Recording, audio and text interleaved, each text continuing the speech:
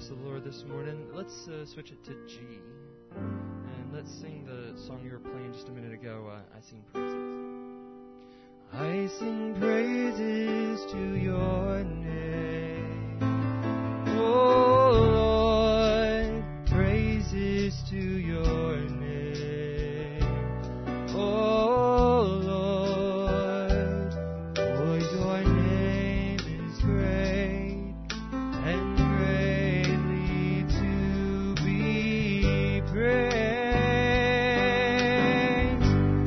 I sing praises to your name, oh Lord, praises to your name, oh Lord, for your name is great and greatly to be praised.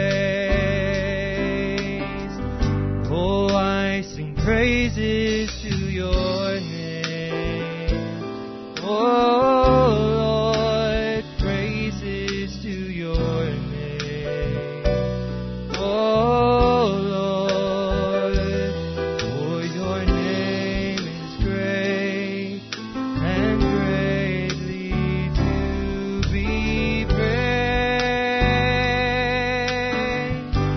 And I sing praises to your name, oh Lord, praises to your name, oh Lord, for your name is great and greatly to be praised. Just sing that one more time. Oh, we sing praises to your name, oh Lord, praises to your name, oh Lord, for your name is great and greatly to be praised. And I sing praises to your name, oh Lord, praises to your name, oh Lord, for your name is great and greatly to be praised. Oh, this is my desire,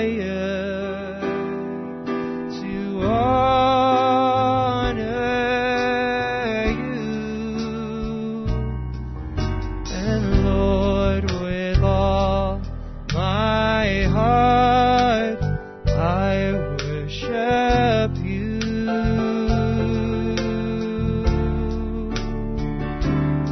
Oh, and all I have within me, I give you praise. All that I adore is in you. Just make this your prayer. Oh Lord, I give you my heart, I give you my soul. I live for you alone. Every breath that I take, every moment I'm awake. Lord, have your way in me. Oh, for this is my desire, to honor you,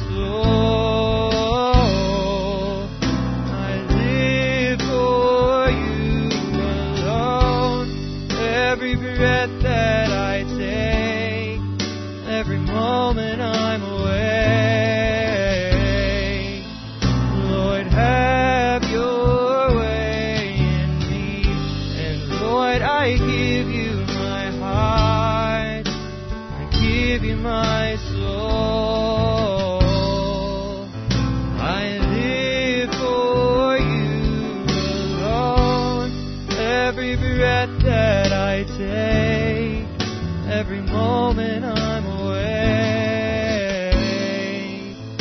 Lord, have your way in me. Amen. That's our prayer today. Let's speed it up just a little bit. Let's sing the good old classic here, I'll Fly Away.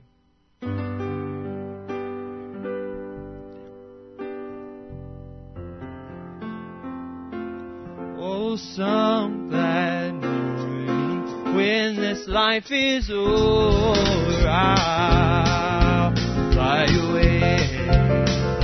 Oh, to a home on God's celestial shore, I'll fly away. Oh, and I'll fly away. Oh, glory, I'll fly away. Oh, and I'll not die. Hallelujah, by and by, I'll fly away. Oh, when the shadows of this life have grown, I'll fly away. Like a bird from prison bars has flown, I'll fly away. Oh, and I'll fly away. Oh, glory, I'll fly away. Oh, I'll not die. Hallelujah, by and by, I'll fly away. And just a few more weary days and then I'll fly away to a land where joy shall never end. I'll fly away. Oh, and I'll fly away. Oh, glory, I'll fly away. And I'll not die. Hallelujah, by and by. Oh, I'll fly away.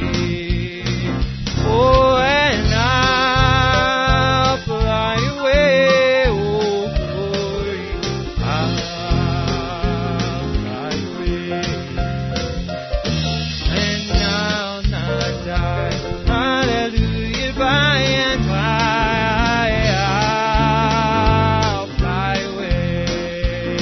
And this old world will never hold me anymore, and I'll be gone. For I've made my consecration, and I have my wedding garments on. Oh, this old world can never hold me or anymore, and I'll be gone. For I've made my consecration, and I've got my wedding garments on. Amen. Just praise Him this morning.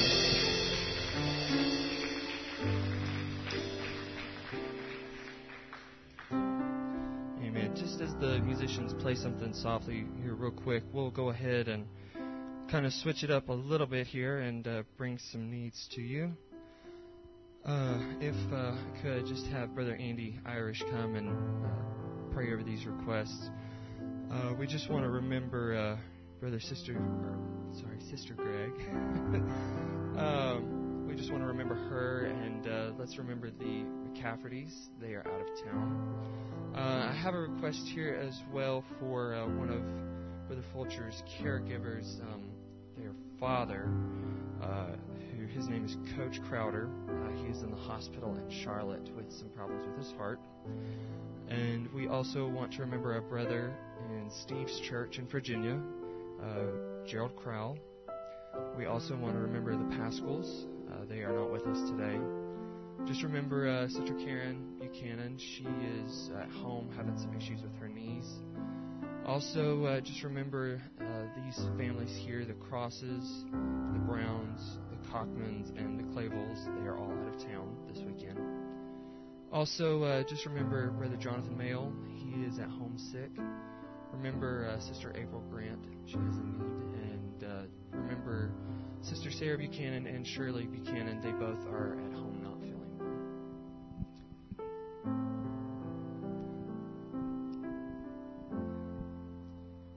Lovely Lord Jesus. Lord, our heads are bowed. Our eyes are closed. Father, we can picture those bloody footprints that dragged that cross up the Villa de la Rosa. And Lord, as we read these prayer requests, these requests you were carrying, Father. And Lord Jesus, we thank you, Father, for that selfless act that you did for us. Father, there's no words that can express the love that you poured out, not just for your bride, Lord Jesus, but for everyone. And Father, let us never, ever forget Calvary. And so we come, Father, because of that sacrifice, because of that love that you poured out on Mount Calvary. And we ask for forgiveness for anything that we did wrong, Lord. Anything that would hinder the moving of the Spirit in this service today. Forgive us, Lord Jesus. Take the thoughts out of our mind that would come and try to distract us.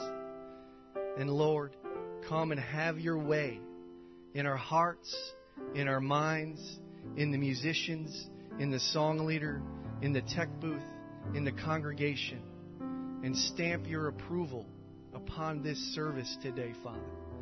Lord, I lay my hands upon these prayer requests. Father, you know every one, and I pray that you would answer them, Lord Jesus. Those that need traveling mercies, surround them, protect them, watch over them, bring them to their destination safely, protect them while they're there, and bring them back home safely, Father.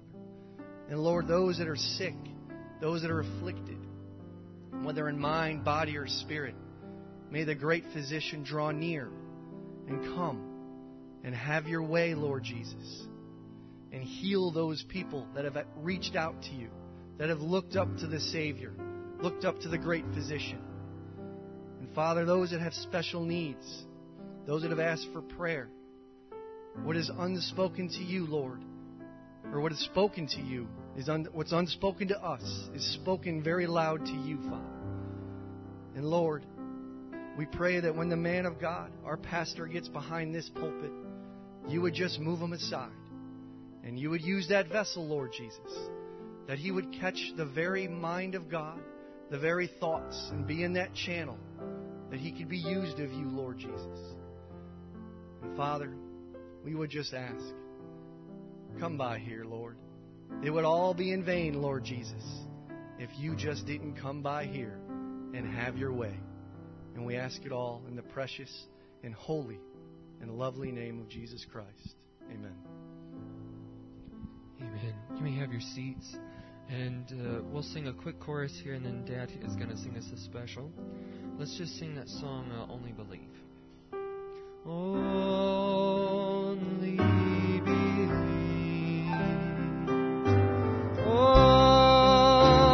Only believe that all things are possible.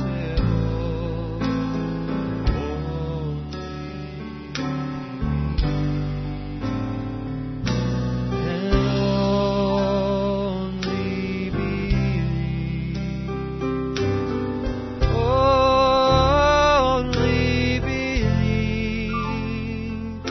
that all things are possible.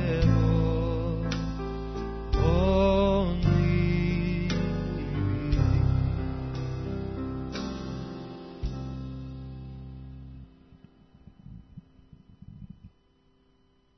believe. I'd received a text a few weeks ago to sing this song, and I wasn't really sure if I could do it, but this is a song that Sister Molly sung a lot, and so it's definitely tough shoes to fill, but she certainly lived this song. There's too much to gain to lose. And I'm certain if she could look over the portals of glory now, she would certainly tell us that this song speaks true. So I just trust it'll be a blessing to you as I listen to the words to it this week. It just really hit home that where we are now, we've certainly got too much to gain to lose.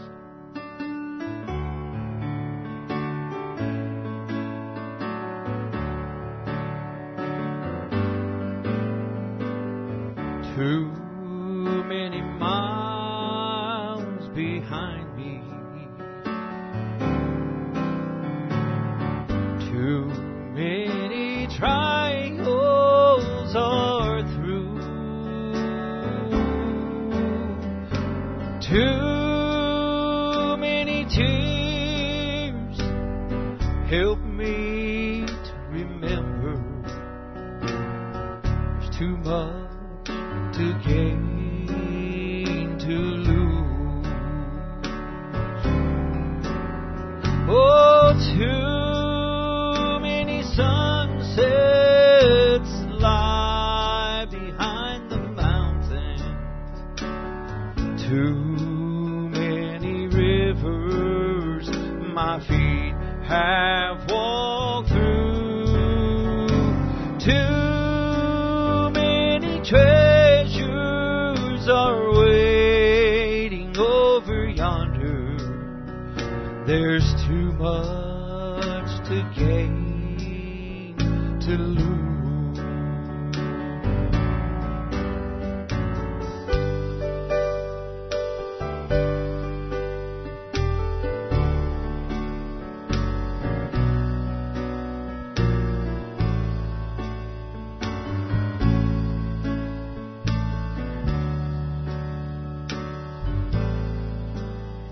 Well, I've crossed the hot, burning desert, struggling to find the road to choose. Oh, but somewhere up ahead, there's cool, clear water, and defeat is one word I can never use. Oh, help me now. Too many sunsets lie behind the mountains. Too many rivers my feet have walked through.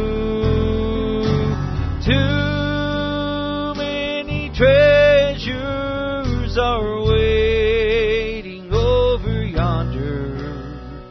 There's too much to gain, to lose. There's too many treasures waiting over yonder. There's too much to gain, to lose.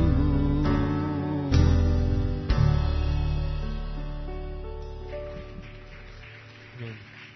Thank you for that.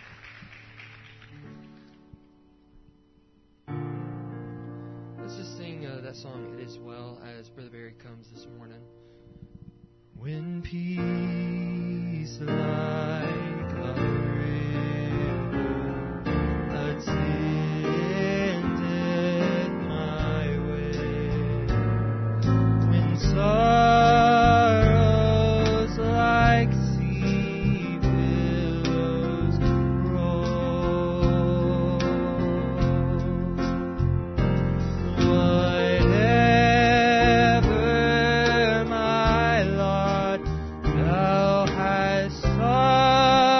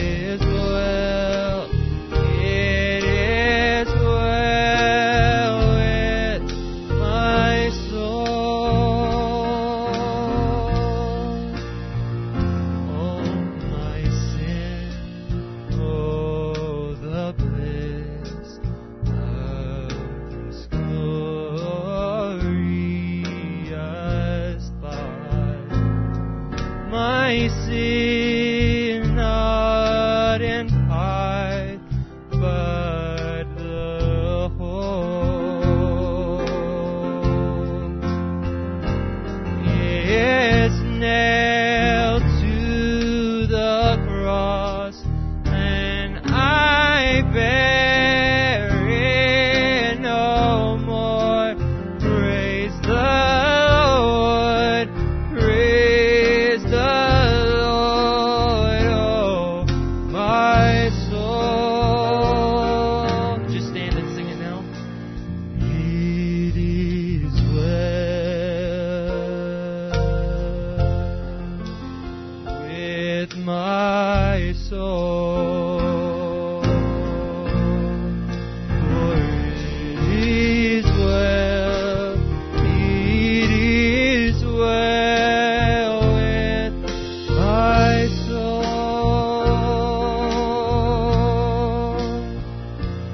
But Lord, 'tis for thee, for thy coming we wait. The sky, not the grave, is our goal.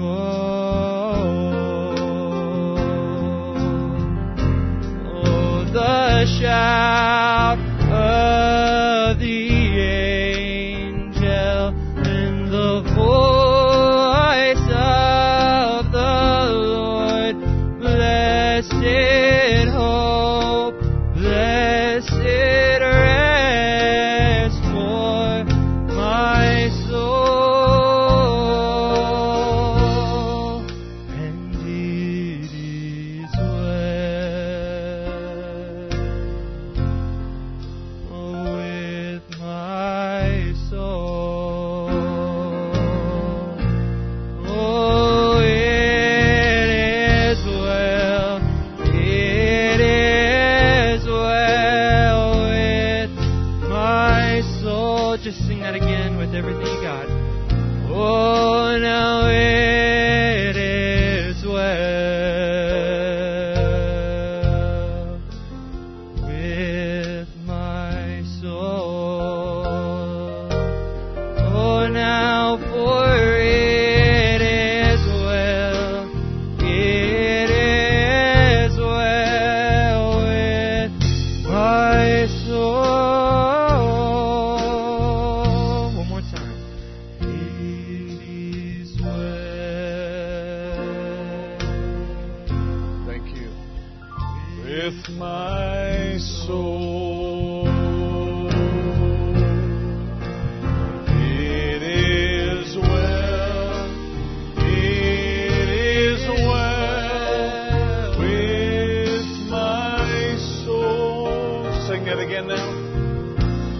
Oh, it is well with my soul. Yes, it is well. It is well with my soul. Lord Jesus, we pray now for thy blessing upon this gathering today, Lord. May our voices raise together in praise and in thanksgiving for all you have done and what we expect you to do in the days ahead. Help us, I pray, to be obedient, faithful, mindful children of God. That, Lord, whatever you say, that becomes our will. We thank you, Lord, that you have made a way for us to stand together with you in harmony once again, Lord, through the blood of your cross. Have your way now, we pray, today among us. Minister to those who are sick, those who are traveling. We commit them into your care. In the name of Jesus Christ, we pray. Amen and amen. And all God's people said, you may be seated this morning. God bless you and welcome all of you to the house of the Lord today. It's good to have all of you with us. Musicians, hang on if you don't mind, and let's bring this up here this morning as we take a look this morning at a couple of things that we want to do, and then we'll have another chorus here before we begin. Is everybody glad to be in the house of the Lord today? There is no reason for us not to praise Him and to thank God for being in His presence today. It's always a good thing. And we should respond to that because to me, it's a joyous occasion. We are not here for any other reason but to praise God and to express our delight in being a child of God and a member of the Bride of Christ. We are an immensely blessed people. I believe that with all my heart. Now, a couple of things that I want to share with you this morning, and then we'll just jump right in today. And I want you to just think about this as we do this little preamble here, as we often do. And I like to bring you up to date on some things that are happening. Years ago, we used to have to wait until you got a newsletter in the mail to see what was happening around the world. But today, because of technology, we can do it a whole lot faster. And so we're thankful for that. And I hope you don't tire of that, because I get excited about all the things that are going on, and I trust that you do as well, in some part or some measure, and I think it's good. March 7th today is Sister Connie Hughes' birthday. Sister Connie, it's not. It is your birthday today. It's on the calendar, so you can have two. 14th of March? All right, God bless you in advance. March 8th is Sister Sharon McCafferty's birthday. They're away today. March 9th is Matt Cross's birthday.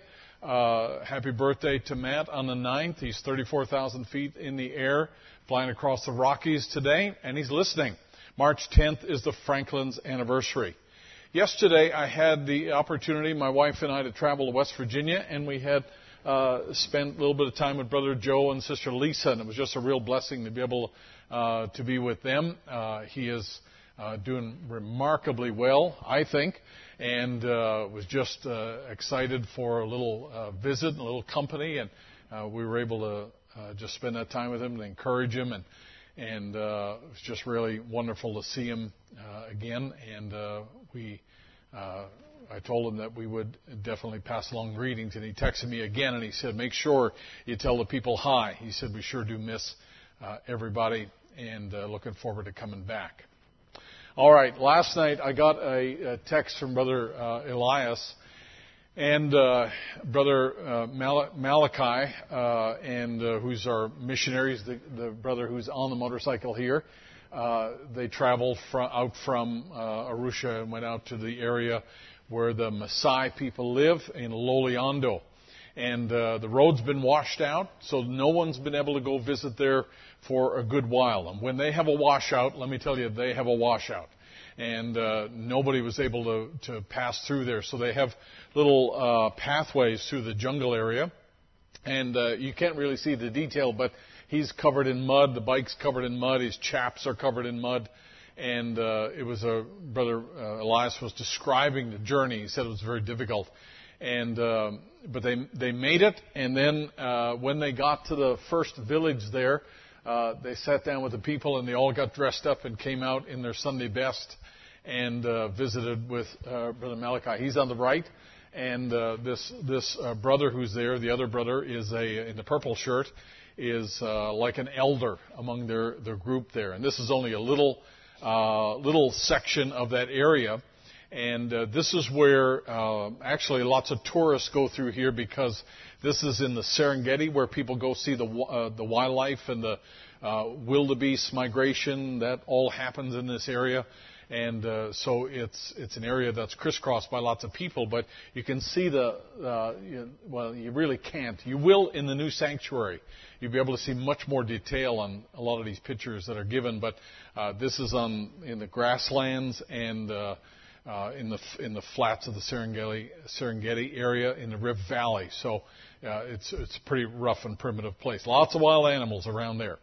And so they gather around, and this is their church. They'll usually have a tree that they'll sit underneath and gather together and have church just like this. They never have instruments in place like this. They just sing on their own and just rejoice over the things that they are hearing. And these are the people who are, hearing the message for the first time. So they're excited about this. And these are ones we've shown you pictures, have been baptized just recently.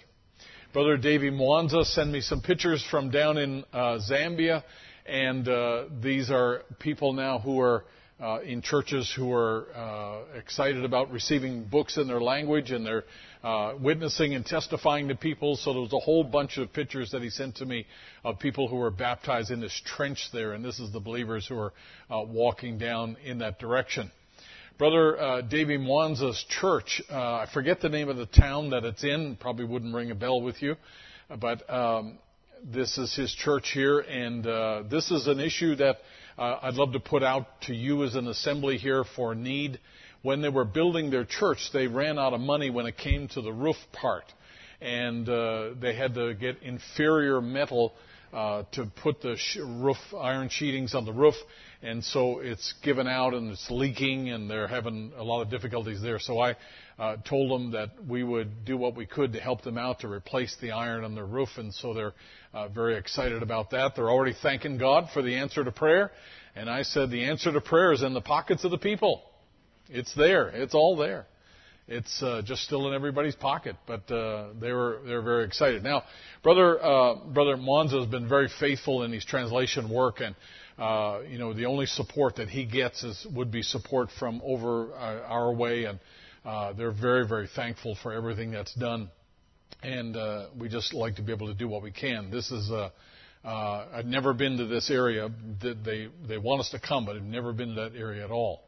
So one last little testimony. Brother Aaron Ningamaza, who's listening today, they had a pretty wide distribution of their Bibles down in that part of the world in Zimbabwe, and they are locked down really tight because of the virus, and these are very poor areas of Zimbabwe. And one of the churches that received a bunch of Bibles, they were so excited that they had been, somebody recognized them. Somebody blessed them with these Bibles, and they really had nothing. They never even had a suitable place of worship, so they were building the start of a church, and all of these bricks that are on the ground here are ones that the sisters made. So when they get together and have a fellowship, that's what they do. And they had all these bricks laid out, and they're drying in the sun. And like Brother Aaron will tell me, and the brothers will tell you, from overseas, they'll just accumulate stuff until they get enough to be able to build walls and make the structure complete. And so Brother Aaron was sharing me this and showing me some pictures of this group, and I said, can we help them do this? I mean, is there some way we can help them do it? And so they said yes. They sent us a proposed budget for their building and to be able to complete it. And so we wired some funds over this week, a little bit to get them going, and they immediately started right in. You can see them drawing. They're setting lines here and drawing their stakes in the field and digging and so forth. And they got their supplies in, so they're excited. They're well on the way to getting themselves a new place. So they're just excited about that. Now, these are, like I say, these are all projects that are ongoing. It's not all of them, but these are worthwhile things, in whatever way we can help the folks get things done there. We just like to be able to do that because I think God's people deserve at least a place to worship. At least a place of worship. They need to have the word of life first, but it's really nice for them to have a place of worship, and it's a great testimony in their communities to be able to have their own place like that they can have. So we just appreciate everything that's done. All right, let's stand to our feet, and let's have a little reading this morning in the Scripture, and we're going to sing one more little chorus here as we begin. And we're going to go to a couple of places. But I'd like to, in conjunction with where we're going to go today, let's sing that little chorus. Let's speed it up just a little bit. I got my mind made up, and I won't turn back. Let's sing that this morning together. Now, I want you to get your singing voices here, and I'm not going to be deep and long today.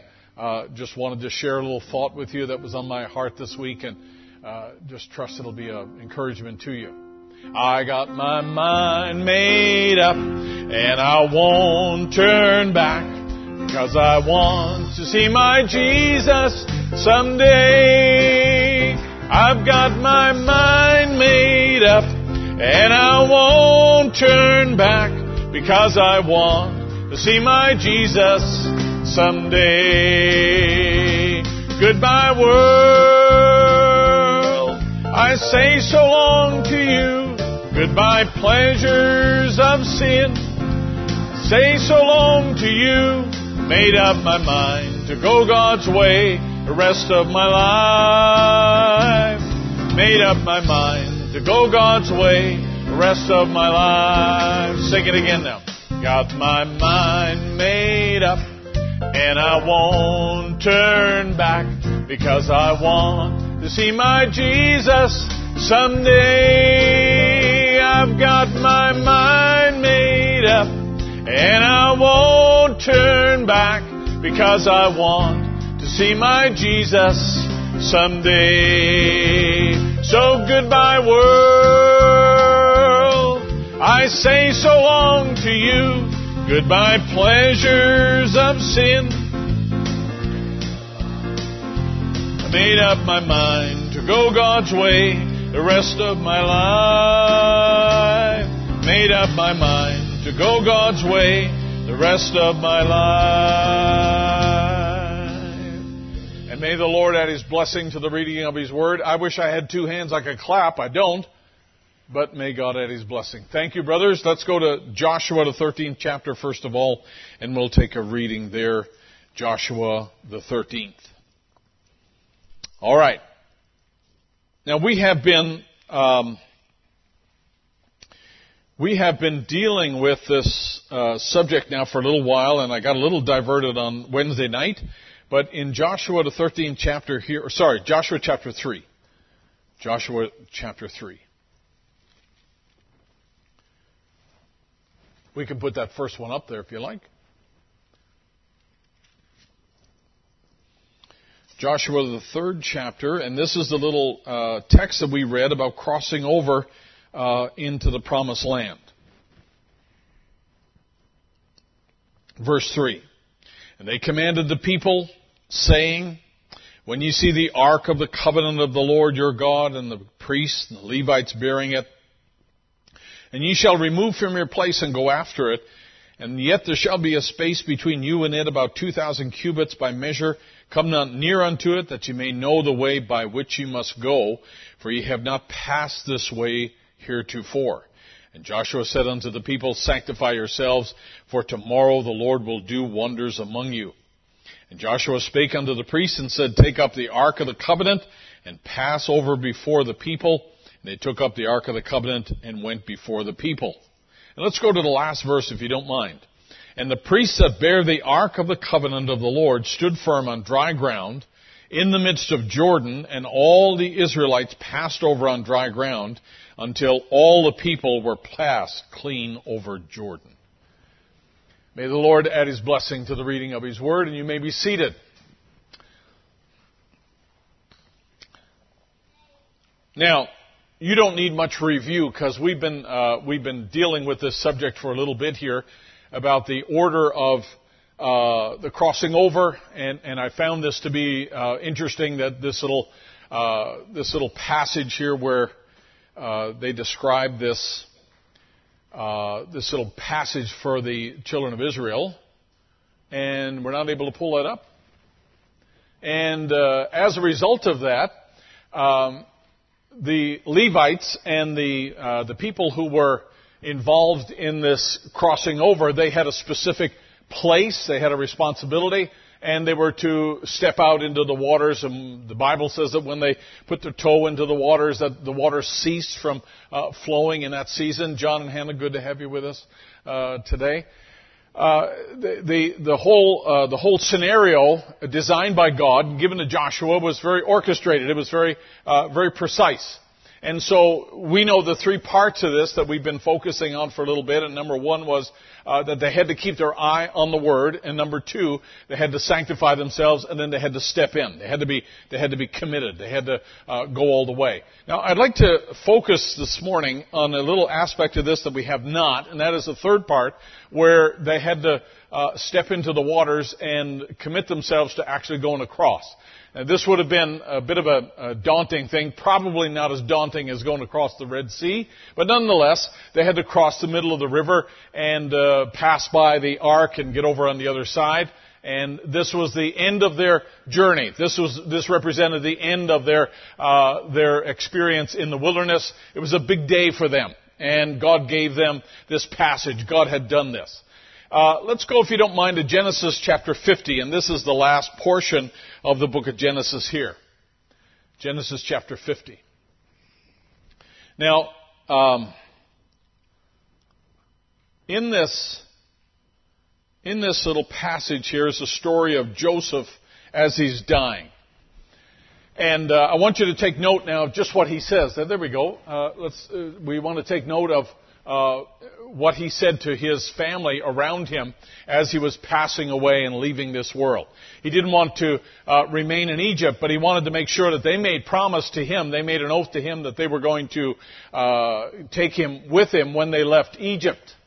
So this is this last portion of Genesis here, which we're reading. Now, I want you to just stop for a minute as we just introduce this idea to you, and say that there are sometimes there's a feeling within our own thinking that there's something about this whole picture or something about this whole experience that I've got to complete. I've got to check all the boxes and make sure I got all my requirements met, and then I can go. Recently, when I did my citizenship, there was, it's very well designed, very well documented as to what you have to do in order to apply for citizenship. And you're constantly checking the boxes. You're constantly making sure you got all the right documentation. And if you don't, you got to stop, because you're not going to get any further on that website until you have the right documents. And so it's a very orderly, systematic process. And a lot of times in our world, we think that's the way that this is going to be as well, that I've got to, I got to make sure I got all my boxes checked. I got my life all straightened out. Everything is in order, and everything's got to be, lined up a certain way. And then when I get everything done, God's going to take me across the river. God's going to take me out of here. And I'm here to tell you today that's not the way that God deals with us, nor is that the way that we're going to go across this river. Or that's not the way our journey is going to complete itself. And I believe that by God's grace, when we get there, we'll say that we got there by grace, and not because we got all of our boxes checked. I believe we'll say we got there because God made a way for us to be there, that God made it possible for us to be there, and I think we'll all be singing the same song when we cross over on the other side. I believe that we are a people who, if you came in among us and you didn't know us and you said, well, do you thank God and sing and praise God because it's Sunday? Well, that is a good reason to do it, but that's not the real reason why we do it. The real reason we do it is because there's not a one of us here who really deserve to be here, and we are all here by the grace of God.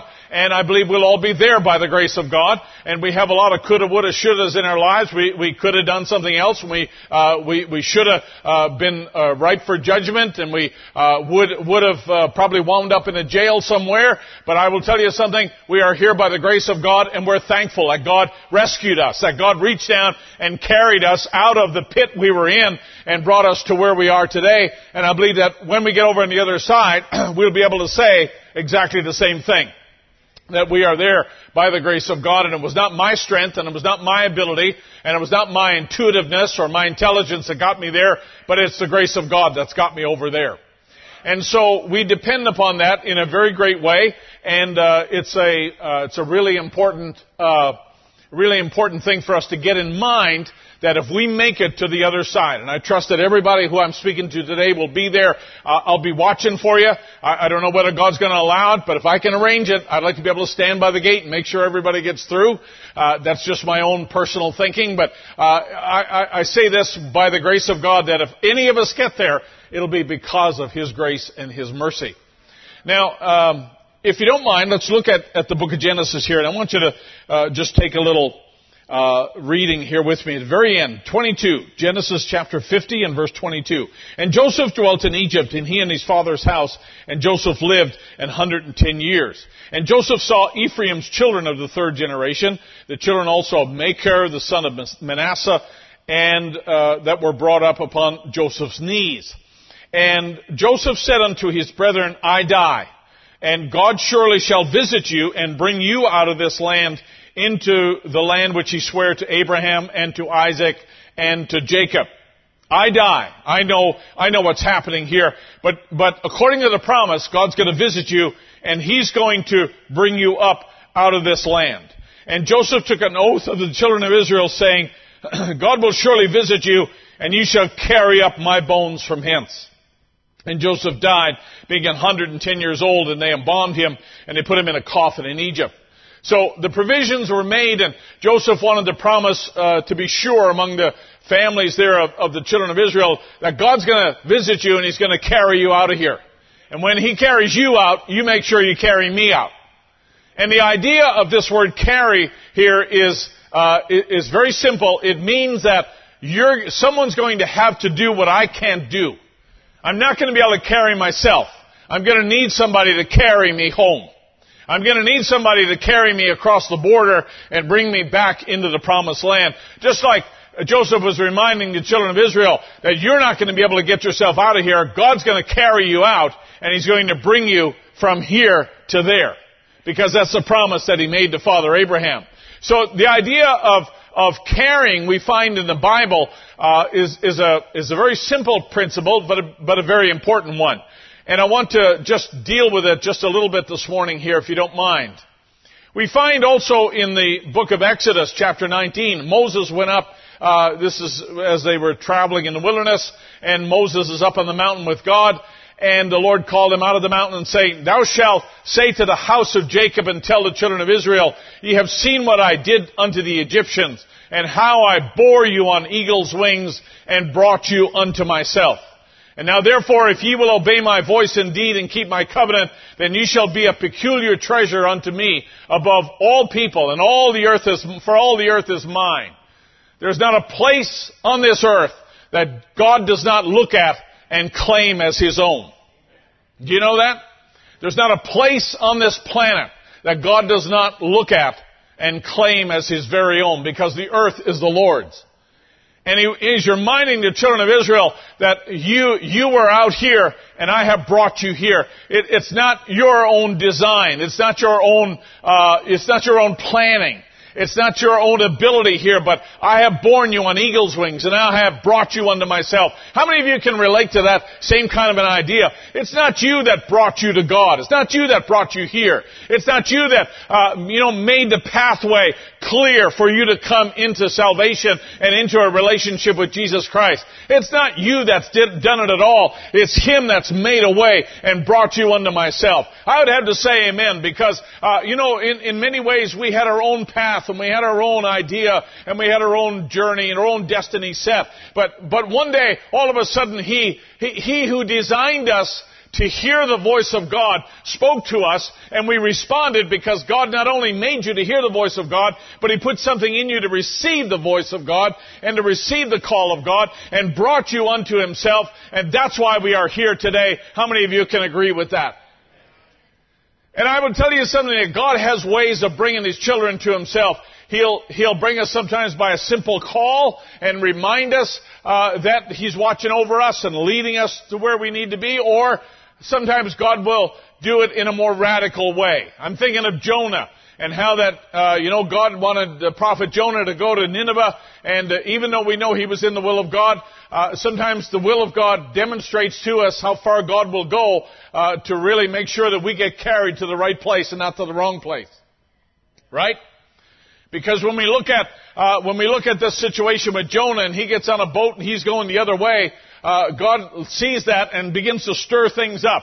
And he's not afraid to stir everything in our world up to make sure his people get to the right place. Look at our world today. It's in a more unstable place. It's in a more unstable footing. Let me tell you something. God has not lost control. God knows exactly what he's doing. And God knows exactly where his children are. And God knows exactly where they need to be. And God's not afraid to shake everything up to get you where you need to be today, no matter what part of the world you live in. And let me tell you something, when he got his hand on Jonah, just as a diversion, when he got his hand on Jonah, there was a ship that was in the ocean there, and all of a sudden there's a storm that they cannot deal with, they cannot overcome. There was nothing wrong with the ship. There was nothing wrong with the captain. There was nothing wrong with the cargo. There was nothing wrong with the passengers. There was nothing wrong with the crew of that ship. There was nothing wrong with anything, but God had his eye on one particular person on that ship, and he was willing to turn it all upside down just to get that one person carried over to Nineveh as a sign to the people in Nineveh. And God's not afraid to shake up our world. God's not afraid to shake up the circumstances around us in order to make sure that we get to where God wants us to fulfill His will in our lives. And that's really true. Even if we think contrary, and I'm not saying that Jonah did, because Brother Branham taught us that Jonah was always in the will of God. But I will say this, that there are times when the Bible says that there's a way that seemeth right unto a man, but the end thereof is the ways of death.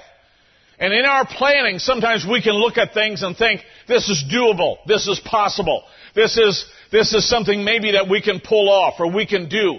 But I will tell you something, that in the end of it, you're going to need deliverance, because the end of it is death. And what may have looked like it was possible in the beginning, now all of a sudden changes to a thing that we need to really cry out to God for. Because in the beginning, it seems a reasonable thing. There's a way that seems right. But in the end, it's the way of death. Come on. How many of you have ever come to a place where you've had to repent of decisions that you made that look right, and then all of a sudden you realize this is not going the way that I planned it to go? And we need to call on God and ask Him to help us, to be able to get things back on the right track again.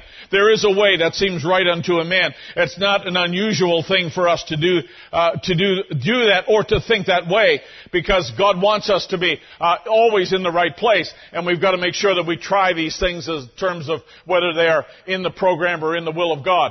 Now, as a matter of fact, there are things that God will have you to do that are not always, they're not always common sense. They're not always obvious things.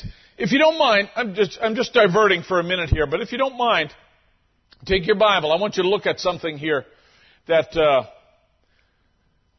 maybe we can just highlight for a moment here. In Exodus, in the book of 2 Kings.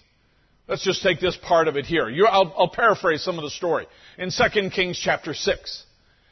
In our world today, we have, because our world is changing and people don't always adapt real good to change, there's a lot of frustration and anger that people have. And a lot of that frustration and anger, it gets vented in different places. And that anger and that frustration is not a good thing.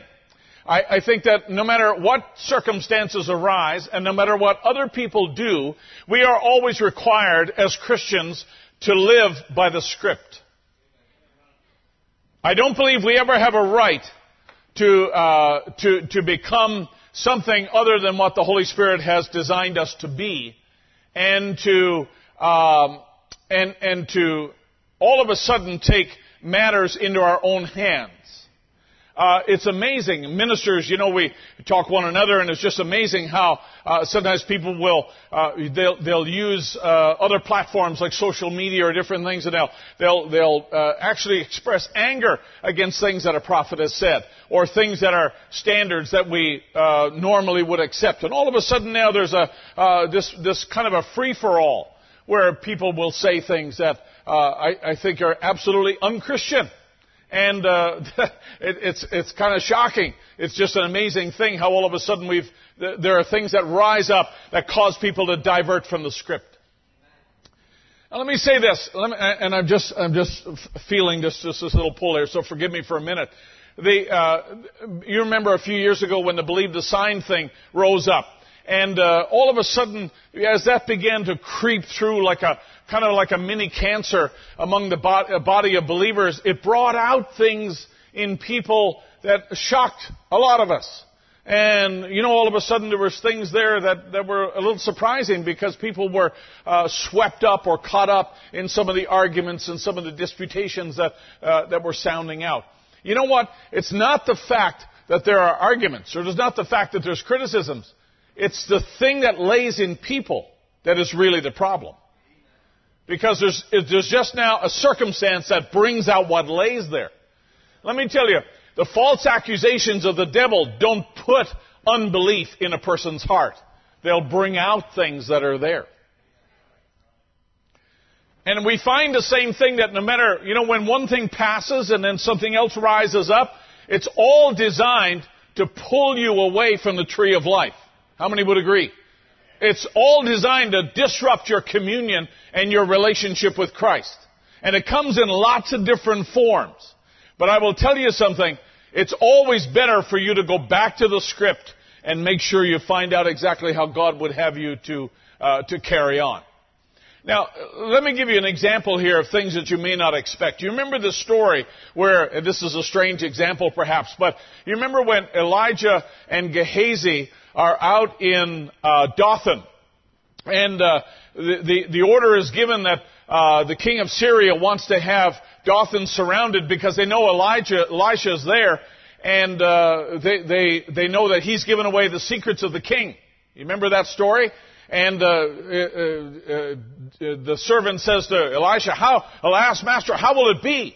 Because there are certainly more of them than there are of us, because now the town is surrounded by soldiers, Syrian soldiers.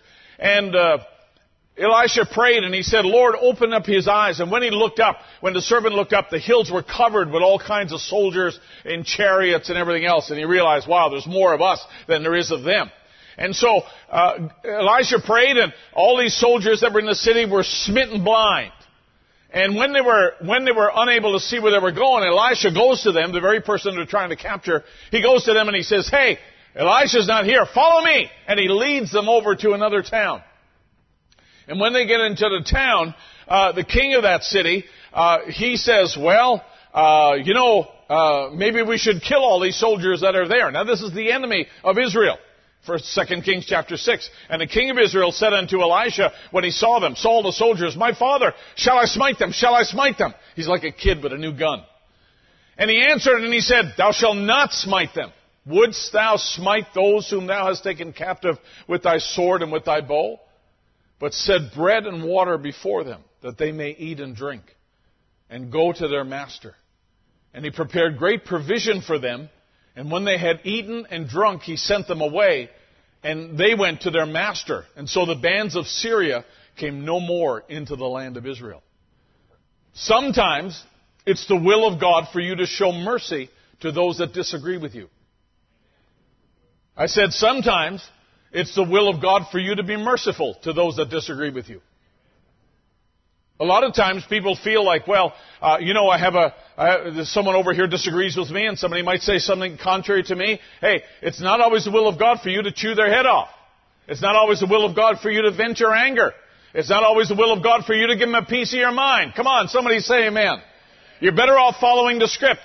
And when the king asked Elisha this, he said, no, he said, hey, I realize these are your enemies here, but give them a good meal and give them the provisions that they need and send them on their way. And you know what? That in itself brought peace to God's people. And sometimes the thing that will bring peace in a situation is not an angry reaction or an angry response. Sometimes the thing that brings peace and keeps the Holy Spirit moving among us is this very kind of compassion that we can show to one another. Hey, this might sound unusual, but you know what? I find it in the book. I find it in the book. And I will tell you something, we're better off following God's example and God's leading than it is for us to take things into our own hands and always wanting to win the argument and always wanting to be right and always wanting to be on the top of the pile. There are some times when we're just going to do the charitable thing, the compassionate thing, and just watch what God does in the hearts of our enemies. Is that all right? Because there are lots of reasons to disagree. But to me, I believe that we have reason to get in the front yard and fight our common enemy instead of fighting ourselves. I believe that's the better way for us to proceed. Now, let me just go a little further with this idea here and just simply say that Brother Branham makes this comment in 1963.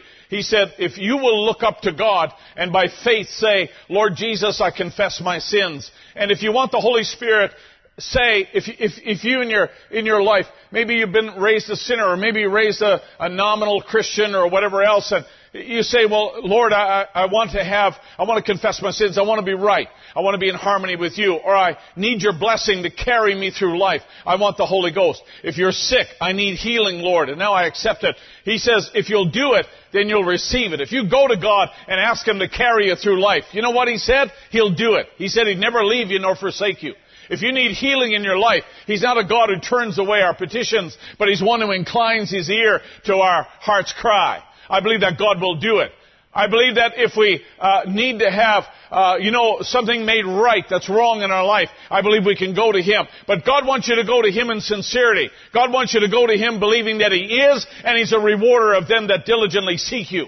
God doesn't want you just to be here because it's Sunday morning. He wants you to be here because you just love to be in His presence, and you love the presence that a crowd of people bring, and it's just an event that changes our lives. Hey, we want our children to be carried through life by the Holy Spirit. We don't want our children to be carried through just by our own instructions and our own rules and regulations. We want our young people to be carried through by the Holy Spirit. We want them to be carried when we're not around. We want them to be carried when they are deciding on who they should marry in life. We want them to be carried when it comes to the place where they realize, I'm not going to be able to do this under my own strength, but I need His help. Lord, I want you to carry me through. That's the heart's cry we want to hear from every one of our sons and daughters. And I will tell you something, if you appeal to God in that way, I believe He will answer that prayer. How many believe that? Psalm 49, David said, my God, He said, will redeem my soul from the power of the grave, for He shall receive me. Be not afraid. Be not thou afraid when one is made rich, and when the glory of his house is increased. For when he dieth, he shall carry nothing away. There are a lot of reasons why. When we look around in our country now and how things are changing and politically and everything else, there's a lot of, we look at it and say, well, that's not fair, and that's not right, and that's not just, and that's not the way it should be, and that's not the way our forefathers stood for things. And you know what? You may be exactly right. But what David is telling us right here is a very good key, and we should not worry about what people attain in this life. We should not worry about the riches or the glory or the power even that increases in this world against the program of God. Let me tell you, when they die, that's where it stops. When they die, that's where it ends. But for the people of God, they are carried beyond this life into another life, and they have an enjoyment and a peace and an eternal life and an eternal quality about life that the world knows nothing about. Though while he lived, he blessed his soul, and men will praise thee when thou doest well to thyself. He shall go to the generation of his fathers, and they shall never see light. Man that is an honor and understandeth not is like the beasts that perish. Hey, there are things that are going to rise up in our world that we don't agree with, that we would not go along with, that may make it more difficult or squeeze us. I will tell you the effect of the squeeze is meant to get you to look up to God. I believe the squeeze that is upon us, and I don't believe that we're coming to it. I believe we're beginning to live in the middle of that squeeze. I believe it's all meant to make us more sensitive and more conscious of God, or at least more conscious of our need of God.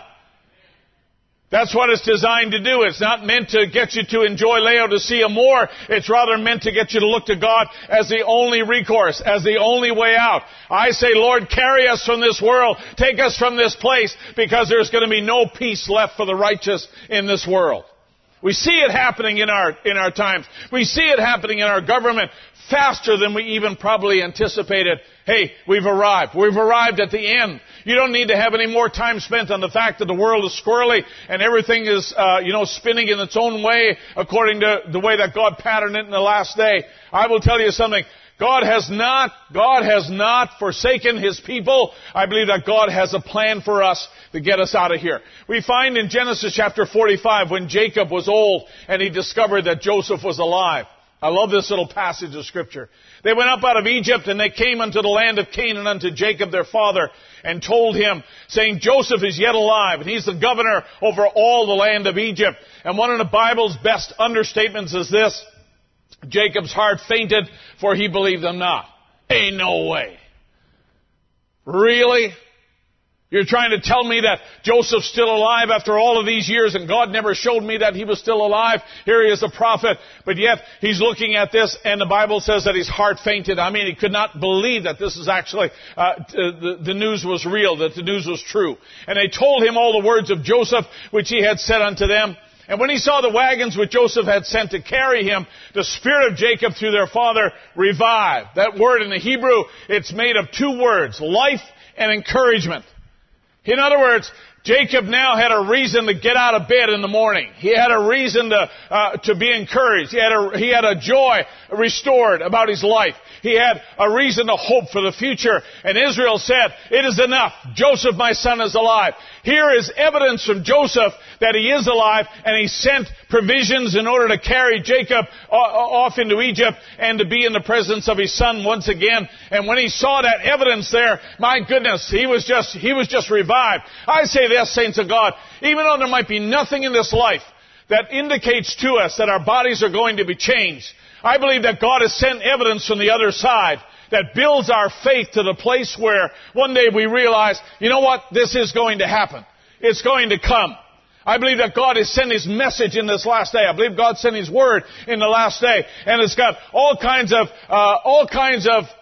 the enrichment of rapturing faith that lays in it. And it's an evidence from another world. It's evidence of another place. It's evidence that Jesus Christ is not dead, but He's alive. How many believe that God did that in this day? He sent evidence that He's not dead. That's what Joseph proved to Jacob. I'm not dead, but I'm alive. And here's God sending us in the last day evidence that He's not dead. He's the same yesterday, today, and forever. And He sent evidence from that world, evidence from that supernatural kingdom that He is indeed truly alive and that He has the welfare of His bride at heart. And He sent a message that contains rapturing faith to get us from here to there. We've got the evidence that our Joseph is alive. We got our evidence that Jesus Christ is alive, and He sent what we have need of over to this side so that we can be carried from this side to that side over there. Glory to God. And when we realize that that is what comes from glory, then the spirit of Jacob, it revived. He was encouraged. He was realizing, my goodness, this is real. This is going to happen. This is going to come to pass one day. Jeremiah chapter 27. They shall be carried to Babylon, and they shall be until the day that I visit them, saith the Lord. And then I will bring them up and restore them to this place. God said, I'm going to carry you down there, and then when the time is up, I'm going to carry you back. I'm going to make sure you get there, and I'm going to make sure you get back. That's the God we serve today. I believe He's the same. I believe that He has allowed us to be where we are today, but I believe that one day He's going to carry us back over across the river and to the other side. I believe that's the God that we serve. When God determines that, let me tell you, it's going to happen. Here's what Brother Branham said. Here's my wings, hallelujah, both the Old and the New Testament. I believe every word of it will pack me. I believe it brought me from a sinner to a Christian. It brought me from a cursing sinner to a preacher. It brought me from a blind man to a good eye. And it healed me when I was sick. And it'll carry me from earth to glory one of these days. My faith rests in Christ Jesus the Lord. The thing that God has done is to carry me from where I was to where I am. And I am where I am by the grace of God. I'm not where I am because of my own goodness or my own discipline. That's not why we are here today. That's not why we are in the standing we're in with God. Let me tell you, we are where we are because God has brought us up that hill. God has brought us up over that hump. God has brought us out of our sinfulness. God's brought us up out of that gutter that we all lived in. And God has said, I'm going to lift you from here to there. I'm going to lift you a little higher and lift you a little higher. And that's what the Christian walk has been, is the succession of God in His mercy, moving His people a little higher all the time. Deacons locked the door. Somebody stole my congregation. A doctor explained to us one time about somebody who was passing away. And they said, logically, it would seem like when somebody passes away, they would go on an incline every day, perhaps a little bit worse, a little bit worse, a little bit worse, and you'd go down this way until eventually life would leave that person, you would die. That's the way I always thought of it. That, somebody would decline on an incline, like a ramp. Going out of this life. That's the way they would go. And the doctor explained it to us this way, which I thought was very interesting. And he said people in life, rather than go, and some people perhaps follow that kind of an incline, but he said that there are times when people will go along for a while, and the medication they have and the treatment they have, it works until their body no longer can deal with that, and then they drop down like this. And then they move along again. He says we'll intervene, we'll do what we can to help them when they drop down, but then they'll move along again on an even plane. And then he says then they'll drop down again a little bit further. And he said it's a series of steps like this, going down, and then finally he says they'll make a drop and they won't recover from that. They won't come back up from that drop or that experience that they've had. Their bodies just doesn't have enough reserve in there to be able to get back up again. I think that's the way it is in the natural life, or which our bodies, we go from, it's the opposite of glory to glory. We go from stage to stage. And then you realize, some of you young people looking at me saying, hey, just move on. This doesn't relate to us. Let me tell you, there'll come a time when you'll say, thanks, pal, for preaching that. Appreciate that. Because you come to a place where, after you cross 50 and you fall down, if you ever fall after you're 50, you don't want to fall after you're 50, but if you fall, you have enough time on the way down and when you're down to start wondering what you're going to do when you are down. And how long it's going to take to get back up on your feet again. But things change, and you just don't have the strength and the reserve that you used to have. That's the way all mankind is. That's the way natural life is. I believe that the spiritual life is the opposite of this. I believe that the spiritual life is not always, a steady incline up. We don't always feel like we're making progress. Isn't that true? We don't always feel like that we're on top of things, and every day is an accomplishment, and every day is something great. We don't always feel that. Matter of fact, many times we just go along, and then all of a sudden God will do something and give us a bump. And we'll move up a little bit. And then another bump. And we move along and we adjust to that. It's almost like He wants us to digest it. He wants us to live with that for a while. And then move along and then move along. One of these days we're going to take a bump up. And there'll be no turning back from that bump up. I believe that's the way God wants to deal with us in the spiritual realm. Not the natural realm, but the spiritual realm, because in the natural, it's an opposite course. But the spiritual realm, God wants to lift us higher all the time. Heavenly places in Christ Jesus. But we don't get there in one or two steps. It's like a graduation that we go through, and God is building us all the time. And there's a sermon, or there's a minister, or there's an experience that you have, or there's maybe something you're going through, and God will deliver you from that and give you a victory after victory. And you realize, wow, I'm not where I used to be. I'm stronger than what I was. Spiritually, I'm stronger than what I was. Physically, I may not be. And around me, the world is in a worse shape than what it was. But spiritually, I feel like that we're closer. You got to learn to get your eyes off the natural circumstances and the natural physical part of things and realize, hey, listen, even though the world around me is changing, my body is changing, and my mind even is changing, I believe that God's got His eye on that part of eternal life that lays inside of me, and I believe God's bringing me higher. God's bringing me closer. There are priorities that are more refined now than they ever were. And I have a resolution in my heart to follow the will of God and to say, Lord, whatever it takes, I'm here. Carry me through. I believe that's the desire of the people of God. It'll carry you from earth to glory one of these days. Brother Branham says in the fifth seal, he says the very thing that the church is watering, the seed of the Word, it's the very Word that becomes alive and carries us to our unseen bridegroom. What a statement. The very thing that the church is watering, the seed of the Word, that's what God's given to us, is the message of the hour, the seed of the Word. It's that very Word that becomes alive and carries us. So it's not you carrying you. It's not your pastor carrying you. It's the actual quickened Word that comes alive and carries us to our unseen bridegroom. Look how perfectly Isaac left home, was out in the field when he's home, from his home when Rebekah saw him, and the church meets Christ in the air and takes her into her father's home where the mansions are prepared. Isaac took Rebekah the same way.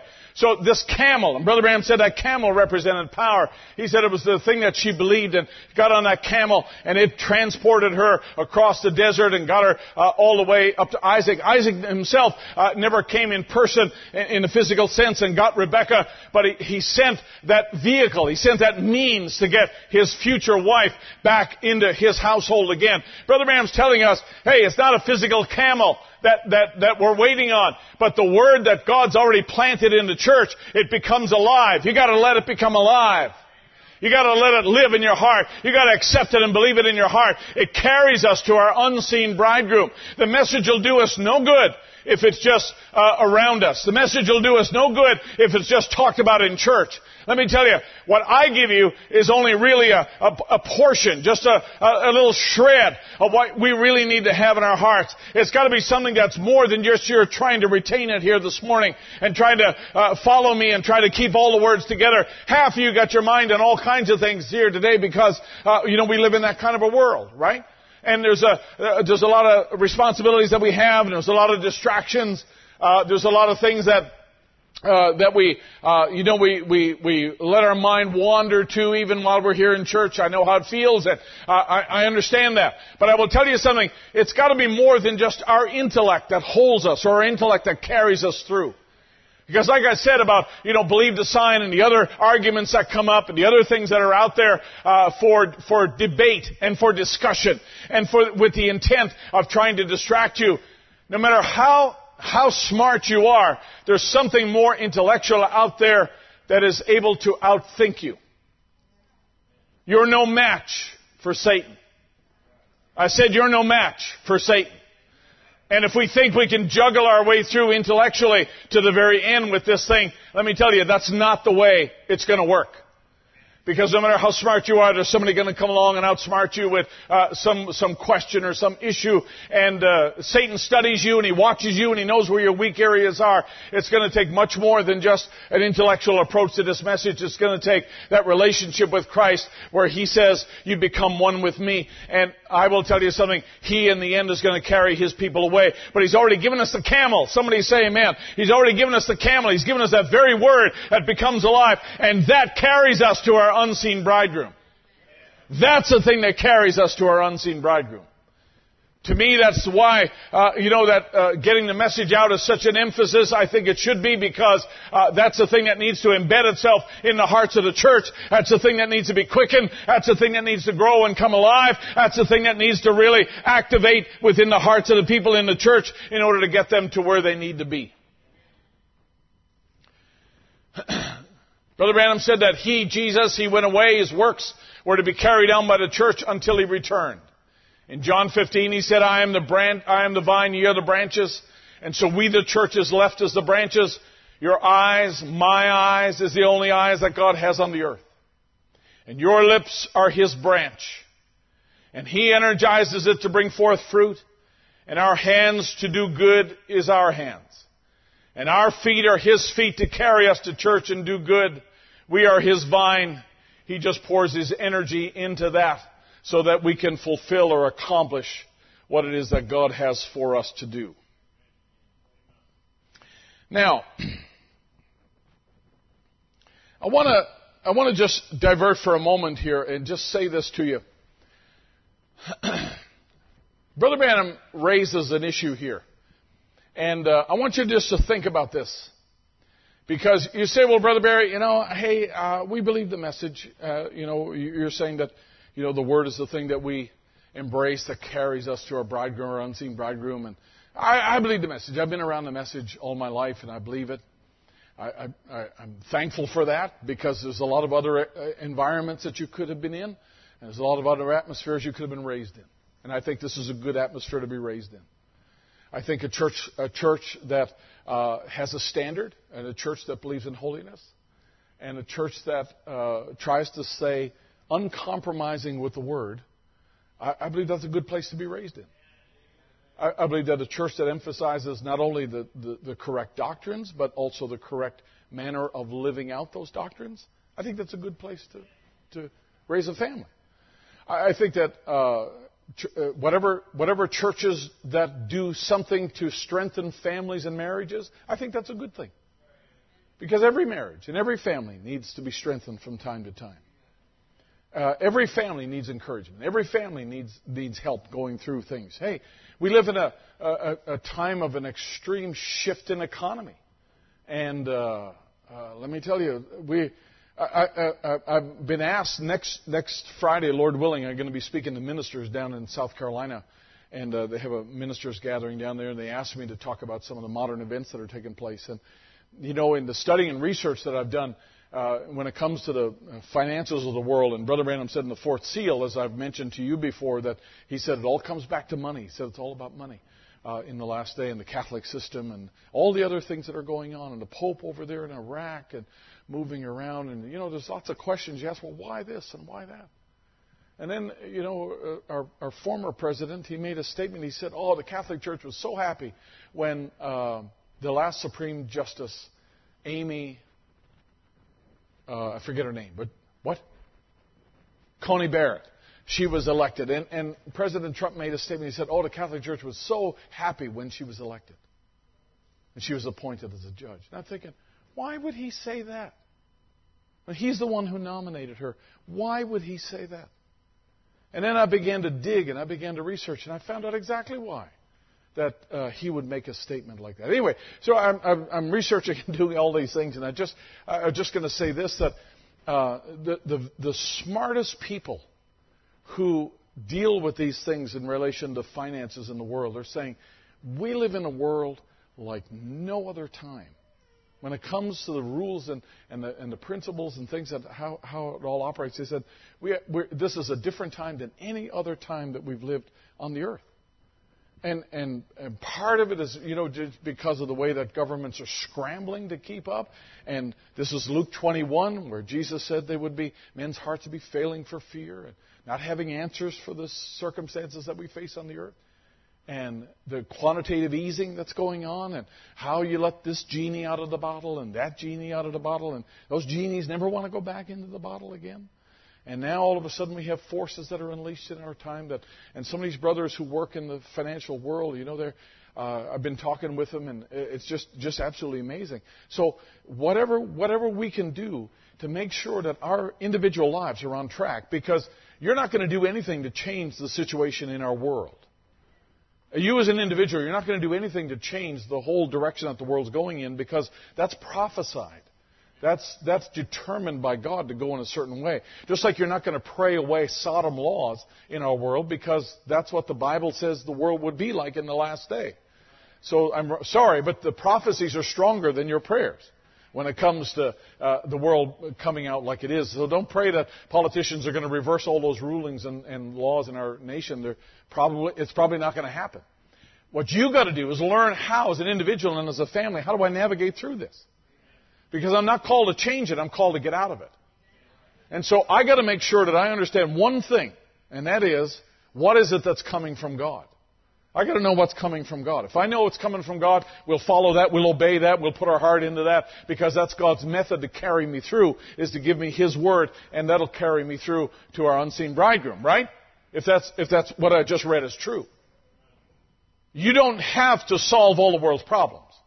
You don't have to make sure that everybody follows the rules of Scripture. What you've got to do is learn to navigate for yourself and for your own family. How do I navigate through all of this without being tainted by this world, or overcome with fear that abounds in our world? The vast majority of people today, I find, out there, they're whistling in the graveyard. They have no answers for what it is that lays ahead. And they've got all kinds of theories and all kinds of ideas and all kinds of stuff. A lot of people are just governed by fear. They're being led by fear. Sons of God are not led by fear. They never have been, and they never will be. Sons of God are led by the Spirit of God. So rather than get in the spirit of the world that is going into tribulation, I'd rather get in the spirit of our unseen bridegroom, who sent a word to shape my thinking to make sure I'm on the right path to get to where I need to go. Does that make more sense?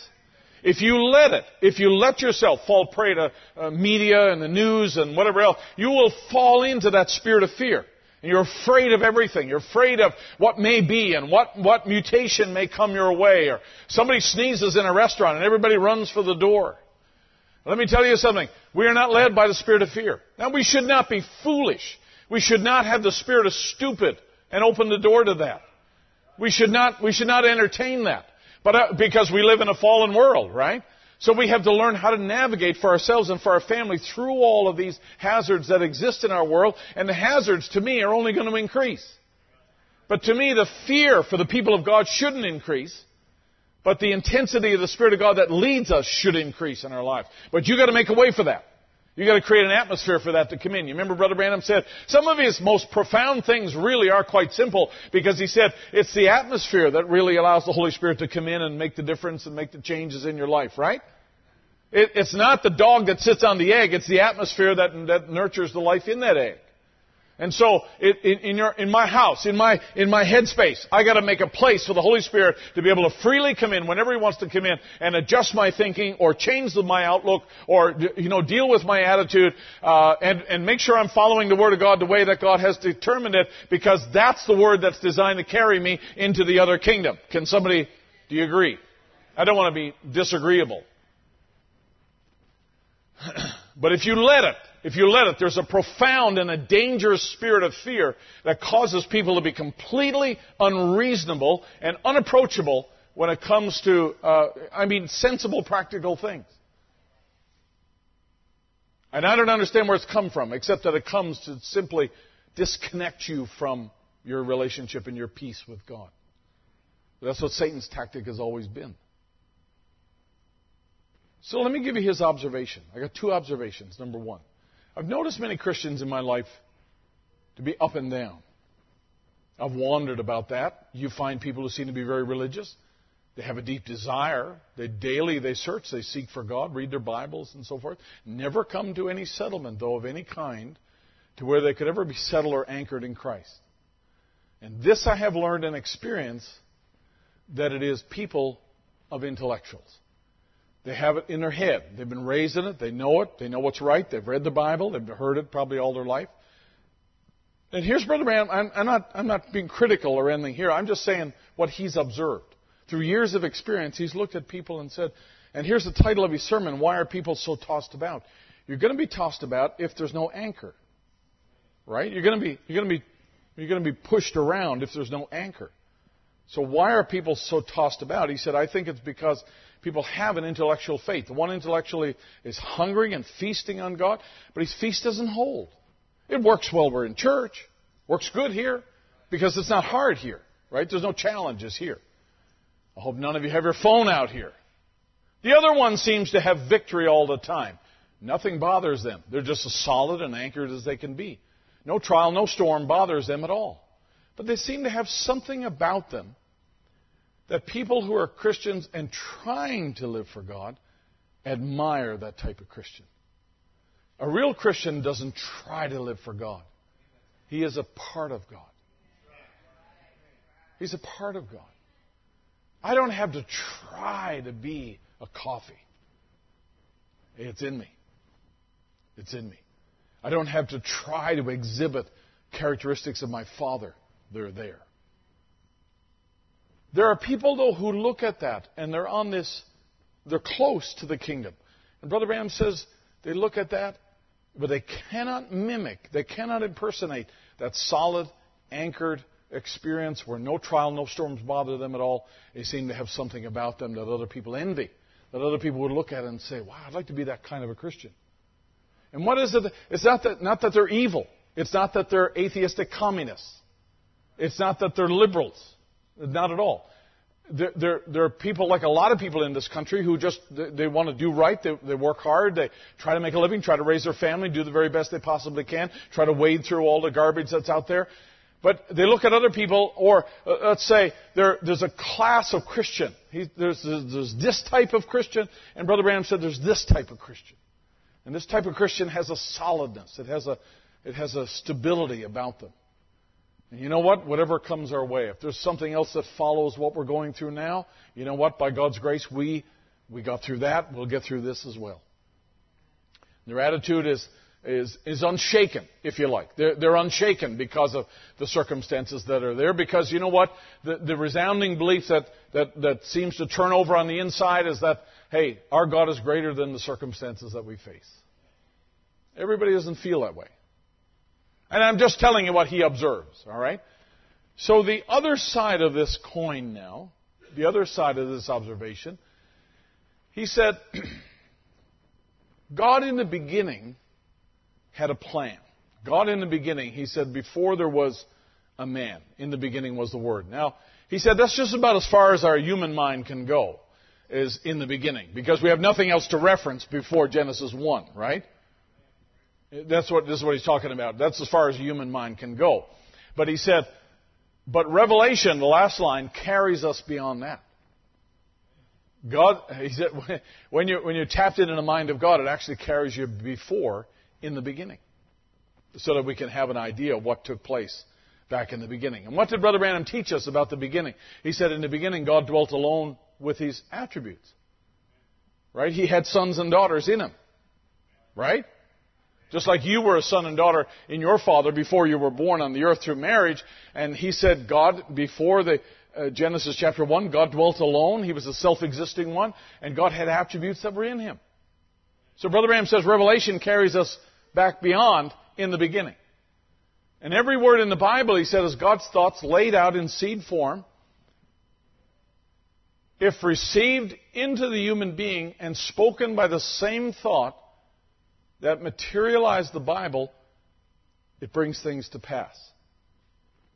Then how powerful could the church be? Before it could be a word, it had to be a thought. God in creation created the world by his thought first and spoke it, and the thought expressed became material. You understand, this is familiar language. We've talked about this before, right? That God, in his great thinking, in his great mind, in his great way of conjuring things, he had attributes in him. And then he spoke those things, and those things became material. God believed that they would come to pass. And he's simply saying this, that every word in the Bible is the thought of God in seed form or in word form, that if it was received into the human being and spoken by the same thought that materialized the Bible, it would actually bring things to pass. Things would happen. Right? I mean, that's what he's telling us here. How powerful then, if we as believers, we believe that word, and we're not on the intellectual side. Remember now, there's this type of Christian, that type of Christian, right? We're not that type. We're not an intellectual type. We're not just here to learn what we can and try to become Christians. But if we really are Christians, and we are a part of God, and the thoughts of God actually have been quickened to us, or delivered to us, if you like, in the form of the revealed word of the hour, and we begin to speak those things in faith, he's asking the question, how powerful then should the church be? What limitations then does the church actually have if they are, the living members of the body of Christ? I mean, what a group of people that is. The same Spirit that said, let there be light, let there be trees, and there was trees. If the same mind that was in Christ in you, how much could it say, let there be no cancer, and it would be gone? Let blind eyes be open, and it would be so. It's your thought. And you said, well, that was Jesus. But wait, he said, have faith in God, for verily I say unto you, if you shall say to this mountain, be moved, it shall be moved and cast into the sea. Ye shall have it, not me, ye shall have it. He said, what power has been given to the church? In other words, if the Spirit of the same God that said, let there be light, lives in you, and the church agreed together that in prayer, if we're going to pray for somebody, Brother Branham is saying that the power of that church is all of a sudden elevated. Not going this way, but going this way. Because it's not intellectual, it's not me or you, it's actually God speaking through the members of his body. And he's just asking the question, if we are not intellectual believers, but if we are real believers, then what prevents us from catching the thought of God and praying that way and speaking that way and believing that way?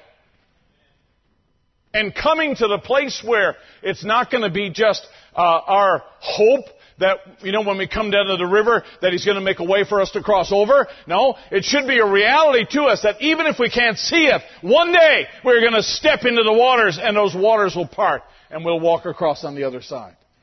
There's going to come a day when we as the people of God are going to come to the brink of where there's no return. There's nowhere else for us to turn. And you got to take a step of faith. I believe that God will carry us to the brink of the river, and I believe He'll carry us over. But you know what? This is the one place in the Scripture where He says, you step in. There's no other place in the Bible that I could find where God says, you step in, you take the step. When you see the word go and those Levites out there in the river, then you go take a step. I don't believe that this is the kind of thing where we'll just put our feet up and let the world slide into tribulation and God's going to click His fingers and we're all going to step over. I believe that we'll get over there by faith. I believe that like Enoch, God took him and by faith he was not. I believe there'll be a time when God says, go ahead, take the step. Believe me and trust me now and I will get you to the other side. I'll take care of how your atoms are changed. You don't need to worry about that. You can't even lose 5 pounds. I can change all of your atoms in a heartbeat. Just go ahead. But take the step, and God's going to want us to take that step by faith. Not because we are intellectual and everybody else is doing it. I believe you could possibly be by yourself when that takes place and take that one step. You could be driving in your truck. You could be at home with your children taking a nap. You could be anywhere at all. But God will tell you, hey, listen, take that last step, and I'll make sure that you get over on the other side. But I want you to exercise your real faith that you have. Not an intellectual faith, but a real faith, because you are a thought of God. You're an attribute of God. And I believe that's coming into that realm of rapturing faith that He wants to have, that He wants to see in us. Now you can express it by mental conception. In other words, you can go out and play what I just said. You can make yourself a little podcast and put it on Facebook Live or whatever else, and you can say what I said. You can do that. You know what? You can stand out there in the woods and holler squirrels, and I don't believe there'll be any squirrels come unless God told you to holler for squirrels. Just like Brother Branham said, if God told me I could go down to the presidential graveyard and stand there in Mount Vernon and call for George Washington to stand on his feet, he said, I believe he would. But God didn't, so Brother Branham didn't.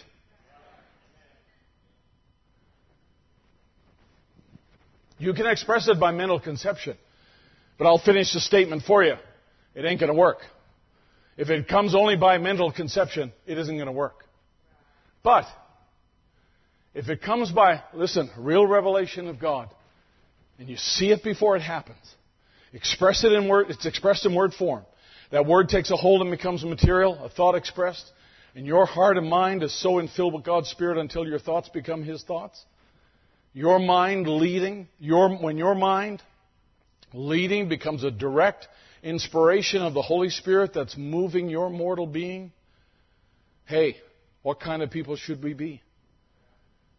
This is not a people who are intellectually just mouthing the words and just saying that God sent a prophet. This is not a people saying, just intellectually that the message is right. This is a people whose heart and mind and soul and body are so in tune with God that whatever way He moves, whatever it is He says, hey, that becomes our will. That becomes the plan of God for my life. What kind of people should we be? If the very Holy Spirit has you so embodied or empowered that you don't use your own thoughts, your own mind, your own opinion, but the Holy Spirit has you so built until your thoughts and your being is God's Spirit expressing itself through you, what kind of church should we be? Wow. I mean, that's quite a challenge, isn't it? We're moving this above now just an intellectual experience here and an intellectual believer. We're moving into a place where the Holy Spirit has so embodied and empowered you. If the Holy Spirit is so empowered and embodied us, I think it should be obvious that we should be confident about what we believe and unafraid to speak it boldly. I believe that we should be unafraid to live it by the grace of God in a world that knows nothing really about standards and light and purity and holiness.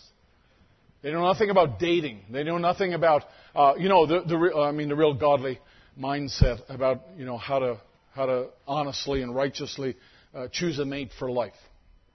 Right? They're guided by Hollywood. They're guided by what's online. That's how standards are formed today. And guess what? Next week they'll shift to be a new way, a new thing that comes along.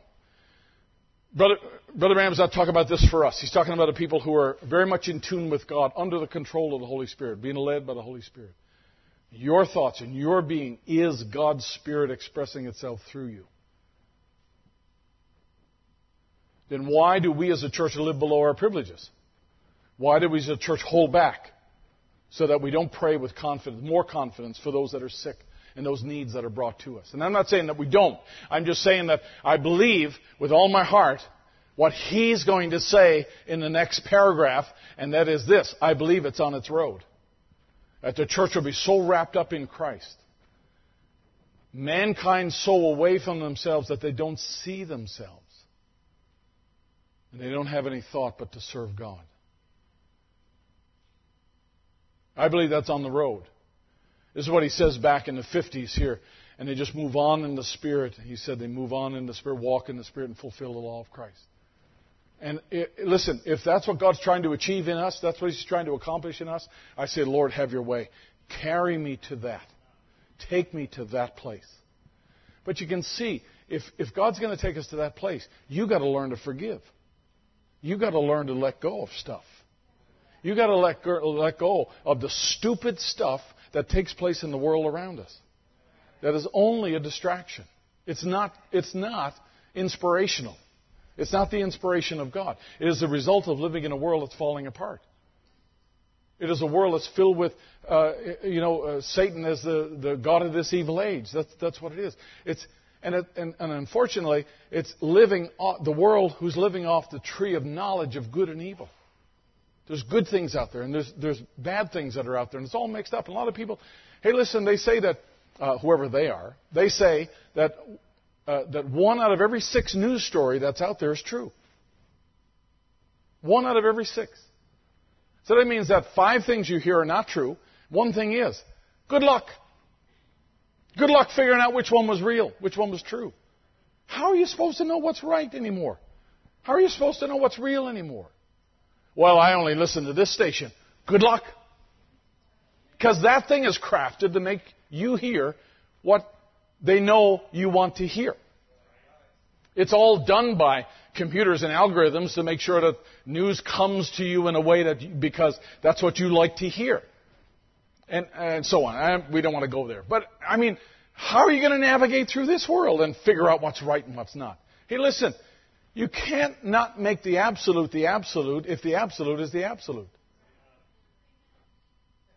There's one thing that's true in this world. We're down to one thing that's true in this world. It's not every 5th sermon is true.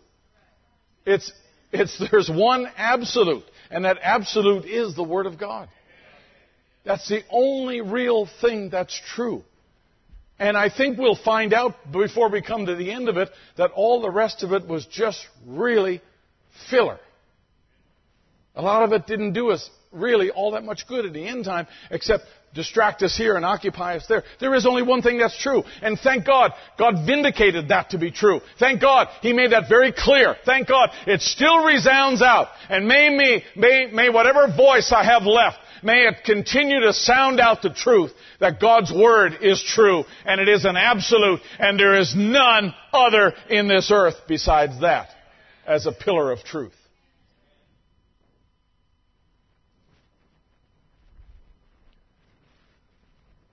There's a church coming. He says, I believe this with all my heart. There's a church coming that blends with Him in the last day and speaks with authority, speaks with confidence, speaks knowing that what God's Word said is true. And the love of Christ in the human heart, moving in the Holy Ghost, that great, wonderful church will go forth with power and deity because deity will be revealed in human beings. Listen, this is a long way from trying to be a Christian. This is a long way from intellectualism. This is a long way from you just trying to keep up with the standards mentally and trying to juggle everything and make sure you got it all right or checking the boxes. This is not that. This is Christ embodying Himself in you and living His own life through you in the last day. This is Christ carrying you through the chaos of our times and bringing us out in the right place. On the other side, this is Him inviting you, saying, come on, we're coming to the bank of the river, and come on, and stand there, and when you stand there, step into the waters. Go ahead, take that plunge. There's going to be nobody in the world encourage you to do that. There's going to be nobody out there in the cosmos encourage you to do that. The Pope is not going to do it, and the President is not going to do it. Come on, by faith, step into the waters and watch what happens. And I believe when we make that last step, our bodies will be changed and we shall be gone. We shall be transported over on the other side. I don't know how it's going to happen. I just believe that we're on our road to that place now. We're on our road to that bank now. We're on our road to that position now where God wants us to be so in tune with Him and not out of step, not out of sync, not watching this and that, but to be so in tune with Him that when He says go, we'll make that last step and we'll be gone. And, you know, musicians, come on. It may seem so elementary. It may seem so simplistic, to spend a whole sermon here and talk about that fact. But I will tell you that when Joseph made the statement to his family back there in the book of Genesis, he said very carefully, he said, God's going to fulfill His word. He's going to carry you out. And when He carries you out, you make sure you carry me out. Because I can't do this myself. If I'm dead, I can't carry myself out. You can. And God's going to come and carry you out. So you just make sure that your arms are filled with me. That's all. And that's what He got His family to promise Him and make sure that it happened just exactly that way. Let me tell you, saints of God, whether we're alive or whether we've gone the way of death, either way, I believe that God's people are going to be carried out. Because that's the promise of God. He's not going to let them stay through the tribulation. He's not going to let them stay into that 3.5 years. I believe He's going to carry us out. I believe that with all my heart. And it won't matter whether you left this world early in a funeral or whether you're still alive and remain. Either way, I believe it's going to be Him that carries us through all the way over into the other side. It may seem elementary. But I believe this, that in order for that to happen, you've got to keep your eye on the Word, and you've got to make sure you sanctify yourselves and leave behind everything that doesn't belong in that world, and just watch where the Word goes. Be watching that. Be mindful of that first. When you start your day, be mindful of that among your family. Don't worry about what the rest of the world is doing. Learn how to navigate for yourself and your own family what it is that you need to do in order to encourage your children. Keep them moving and watching that Word. Where are the Levites now? Where is that pillar of fire? Where is that shining now? Where is that light now? And we want to watch that and we want to follow that. And we want to learn simply to identify what it is that's coming from God. I don't need to come up with things for God. I don't need to try to replace the Word of God with something else. Just figure out what's coming from God. And Lord, if that's you, then Lord, make that real to us. Quicken that in our hearts. And then let us be bold in our faith and bold in our standards. It may seem simple, but when I look through the Scripture and I look at this crossing over of the children of Israel, there was not a whole lot of complicated things they were asked to do. They weren't asked to build bridges. They weren't asked to, be engineers to try to get across there and figure out how to slow down the current in the river. They weren't asked any of that stuff. They weren't asked any technical things at all. They just had to keep their eyes on those Levites and watch that Word and make sure that nothing got brought over. That's all they had to do. And they had to keep their eye on that. Your eye is what God has trained. Your eye is what God has opened in this last day to let you see real light that comes from God. And you want to keep your eye on that. You want to keep your eye focused on that thing. May seem real elementary. Sorry. I hope you don't feel like when you leave here, you paid your tithes in vain or you just wasted an hour. I hope you don't feel that way. It may seem elementary. It may seem simple. But I will tell you this. It's going to be the thing that carries us across. Because He said, you watch those Levites because you've never been this way before. You've never crossed this way before. And that's really true. We've been to church on Sunday, but we've never been across the river. We've never been over on the other side. So we've got to get over there. The only way you're going to do it is to watch the Word and take the steps that God's given to us. It may seem simple, but when we speak simply, everybody understands. Everybody responds. Look in your own life. Hold up the Word of God in your own life and look at it and say, Lord, if there's areas in my life that don't match this, I want the Holy Spirit to be so embodied in my life I want you to dig deep. I want you to do surgery that gets all those cells out. I want you to take the attitude, the selfishness, the pride. I want you to take all of that out. I want you to take my career, my ambition, my wealth, my attainments in life. I want you to take it all. And Lord, make sure that it's not high on the priority list in my life. But Lord, just give me such a love and a passion for your presence, and a love and a passion to be with you. Increase my love for you. Increase my heart. Make it large for you. Do that, Lord. Last line. May the light shine today upon the Word to lead us one step further in the kingdom of God. Lord, when I come to church, shine your light on the Word that it might become illuminated for me and I can take another step. And I can feel like I've made us a little closer. Do that, Lord. May that light shine. Thy Word is a lamp. Make that happen in my life, Lord. I don't need to figure out a whole lot of things I can't figure out. But Lord, my prayer is this: just make your light shine on that Word, because that Word is our camel that carries us to our Isaac.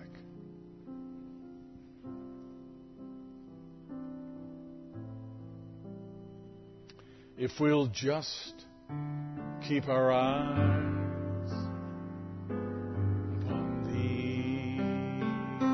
Let's stand to our feet.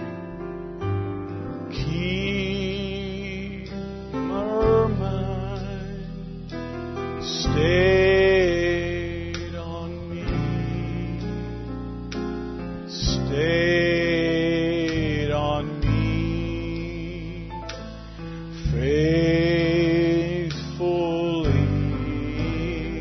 And I will give you perfect peace,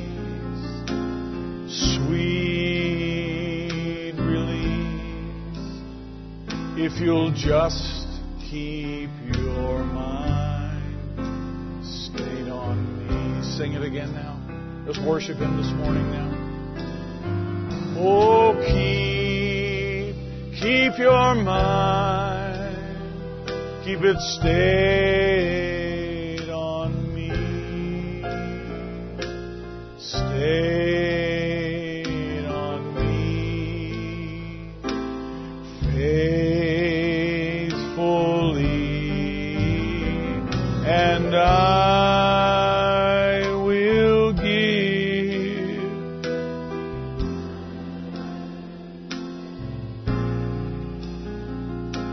sweet relief,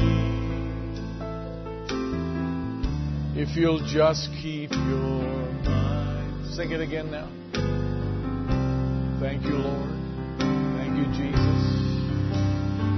Just keep your mind stayed on Me, stayed on Me, faithfully, and I will give you perfect peace, sweet release, if you'll just keep your mind stayed on Me. In my life, Lord, be glorified. Be glorified in my life. Lord, be glorified today and in this church, Lord, be glorified. Yes, be glorified glorified in this church. Lord, be glorified today. Sing that first verses of prayer now. In my life, Lord, be glorified. Yes, be glorified in my life. Lord, be glorified today. In and out of situation,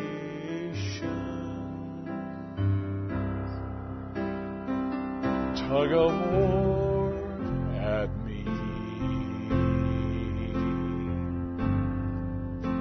All day long I struggle for the answers that I need. But when I come into your presence, and all my questions become clear, and for that sacred moment,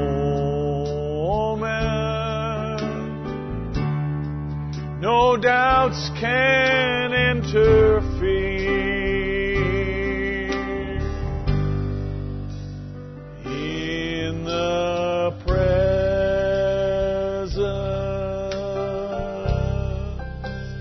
of Jehovah,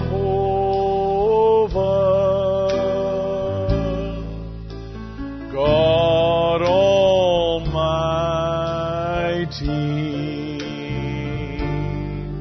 He's the Prince of Peace. Troubles vanish,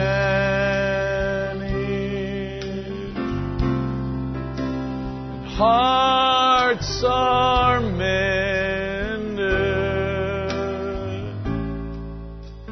in the presence of the King. Through His love the Lord provided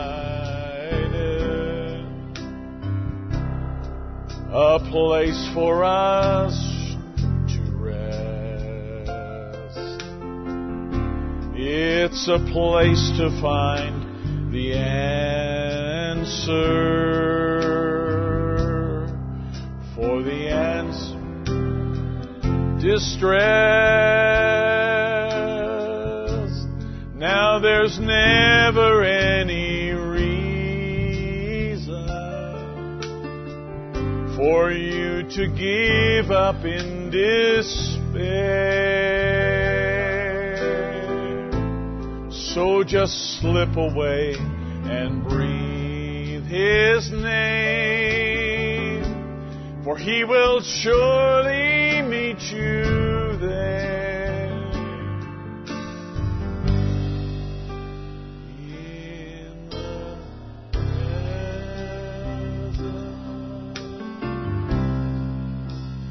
Of Jehovah,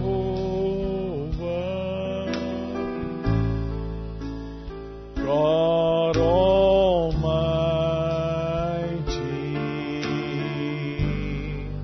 He's the Prince of Peace. Troubles vanish,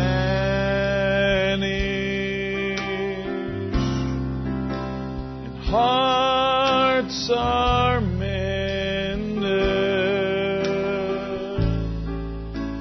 in the presence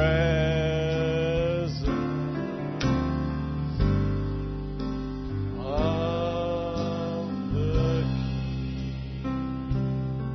How nice it is to sing to Him. How nice it is just to be in His presence. You don't have to try to be anything. You just say, Lord, just touch my heart. Just fill my cup. Just illuminate your word to me, Lord. I just love to be around you. Love to be. We got to go back to the real world and back to all the labors and sacrifices in this world, but it's just nice to be in His presence. It's just nice to whisper and tell Him you love Him and thank Him for what He's done. We're not here because we got to worship. Not here just because it's Sunday. It's here because, you know what? By His grace, we could have been a lot of other places. But He reached down and He rescued us and carried us away. Carried us into a place of peace. And we're thankful for that. Let's sing that little chorus. Leave it in the same key there, key of C. Only you,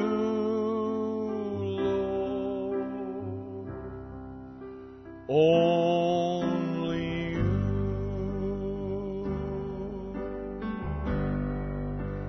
Only you, Lord. Only you. And you're the fountain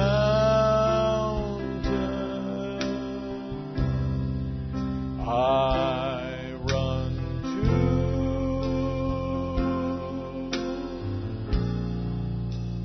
It's only you, Lord. Only you. Once again now. Only you, Lord. Only you.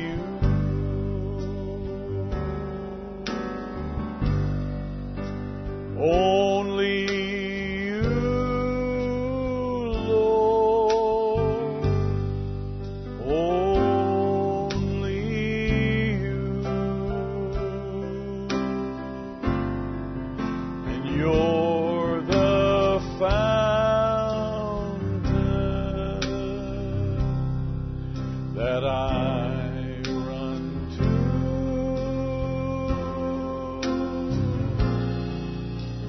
Only you, Lord.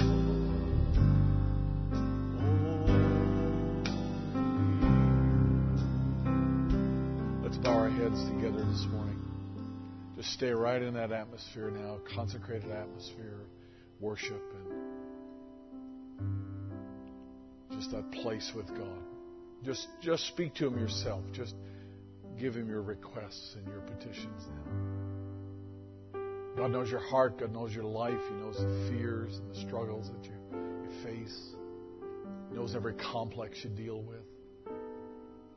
Our gracious and loving Heavenly Father, you understand the heart's cry of every individual here, Lord. There's not a one of us, Lord, that in navigating through this life we have things, Lord, that we need fixed and things that we need touched. We're living in bodies that are failing because of the pressures and the food and all the other things that surround us, Lord. The pressures of this life, pressures of the unknown, pressures of global strife and all the other things, Lord, that exist in our world. But Lord Jesus, we're a people, Lord. If there's any one particular way that we could say it, we just want to be a people that are embodied by the Holy Spirit to walk in harmony with you. To head towards that place at the bank of the river where we can step off, step into the waters without fear and without hesitation. Our desire, Lord, is to step out on dry ground. And we believe this word, this promise will bring us to our Isaac. It'll bring us to that place, Lord, where we need to be. And it won't be because we figure it out, but, Lord, it'll be because you carry us and you brought us. But, Lord, it takes everything we have to pay attention, to focus upon the things that really count. And so we're just wanting to be reminded of that, Lord. Forgive us of all the distractions and the different things, Lord, that crowd in and take up space unnecessarily and unprofitably. Forgive us, Lord, of things that maybe we've said and done that have been contrary to the moving of the Holy Spirit. And help us, Lord, I pray, to reset, to reprioritize, to focus, Lord, on what pleases you, because that's what this is about. Father, bless the people, I pray. And Lord, every individual need, every hand that's raised, every voice that cries out to you, Lord. I pray that you would strengthen families. I pray that you would bless our young people, Lord, and give them just that conviction to be able to stand in a world that really doesn't care very much about the Bible at all and the standards that it brings to us. But Lord, you've made your way clear in this last day. You've helped us to understand what's to be brought over on the other side. So may the character of Christ be formed in every one of us. We could talk to you all day, Lord. We just love to speak to you and love your presence. Have your way among us, Lord, we pray. And we'll give you thanks and praise. In the name of Jesus Christ, we ask these things. Amen. And amen. And amen. Praise the Lord. Good to be in God's house today. He is able to do much more. Leave it in the key of C there. He is able. Sing it as you go now today. May God bless you. If anybody needs prayer and you want to stay behind, you're certainly welcome to do that.